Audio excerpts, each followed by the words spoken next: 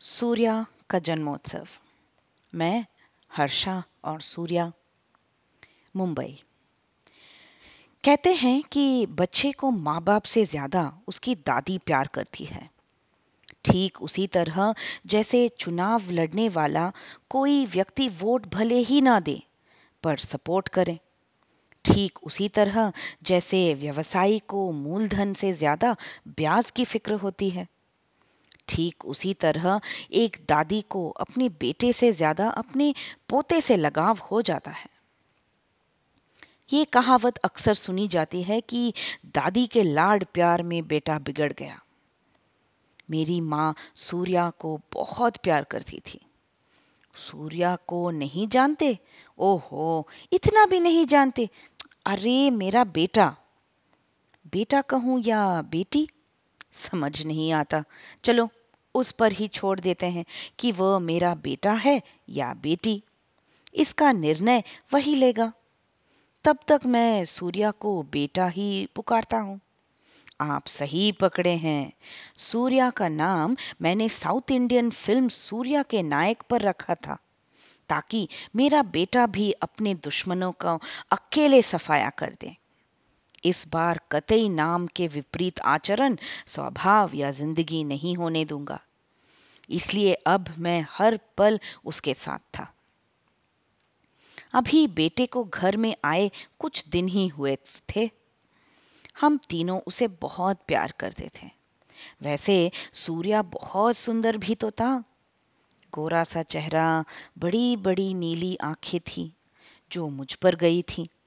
नाक थोड़ी लंबी थी जो आशिका पर गई थी। इसलिए मैं कभी कभी आशिका को नकचड़ी भी बुलाया करता था। होंठ बिल्कुल मेरी तरह थे और गाल थोड़े फूले हुए अपनी दादी पर गए थे। वैसे तो वह आशिका के पास ही रहता था, पर मेरी माँ और मैं कभी खिलाने के मौके से चूकते नहीं थे। उसकी नाक से नाक लड़ाकर चिढ़ाना, इस पर उसका मुस्कुरा देना गजब का भाता था। कभी कभार छिप कर देख लेता था कि माँ को सूर्या को प्यार करते हुए। उनकी आंखों में उसके लिए निश्चल ममता देख मुझे बड़ी तसल्ली होती थी। आशिका भी सूर्या को जान से ज्यादा चाहती थी। हर वक्त उसके खाने पीने, पहनने के तथा उसका ख्याल रखने में ऐसा व्यस्त रहती कि लगता ही नहीं था कि ऐसी संतान को जन्म देने का कोई मलाल हो उसे। दोनों को प्यार देख मैं निश्चिंत था। अभी कुछ दिनों पहले की ही तो बात है। आशिका अपने बेटे को गोद में लिए हुए थी और मैं उसे पुचकार रहा था।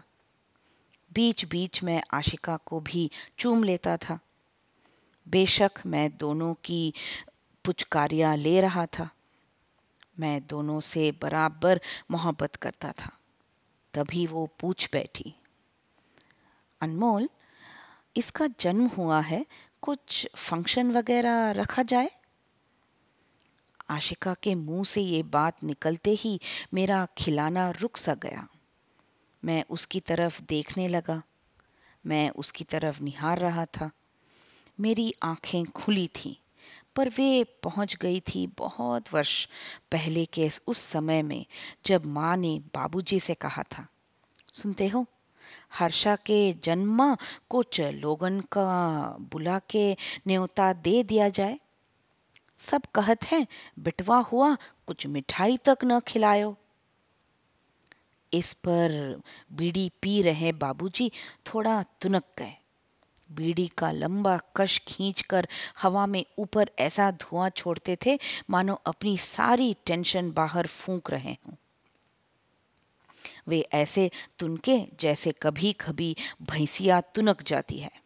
अरे, आज के बाद न्योता का नाम न ले लियो। तुम किसके खातिर न्योता देना चाहती हो? जो कुछ सालों बाद हमारी हर जगह पर नाक कटवाएगा, बेइज्जती करवाएगा। हर कोई इसे हिजड़ा हिजड़ा पुकारेगा और मुझे हिजड़े का बाप। वह गुस्से में चारपाई से उठकर अपना पिछवाड़ा झाड़ते हुए चल दिए।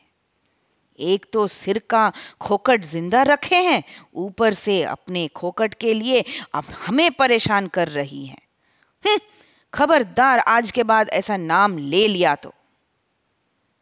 माँ तो मानो एक ऐसे दशा में रह थी जहां उसे अपनी बात कहने की तो आज़ादी थी, लेकिन उसे सुनना जाएगा इसकी कोई उम्मीद न थी।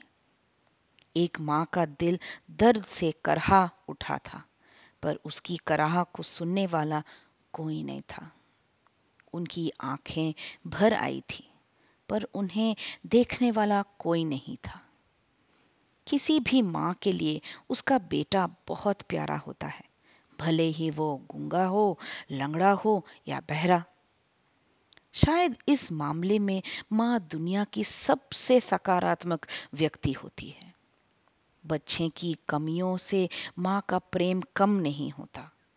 वो तो बस उसकी अच्छाइयों को देखकर ही खुश रहती है। वह अब तक समझ चुकी थी कि हर्षा की जिंदगी आसान नहीं होने वाली। उसकी जिंदगी में कठिनाइयों के पत्थर बिछे हैं, और ये पत्थर समाज के लोगों की संकीर्ण सोच के साथ खुद उसके पिता ने भी बिछाए हैं।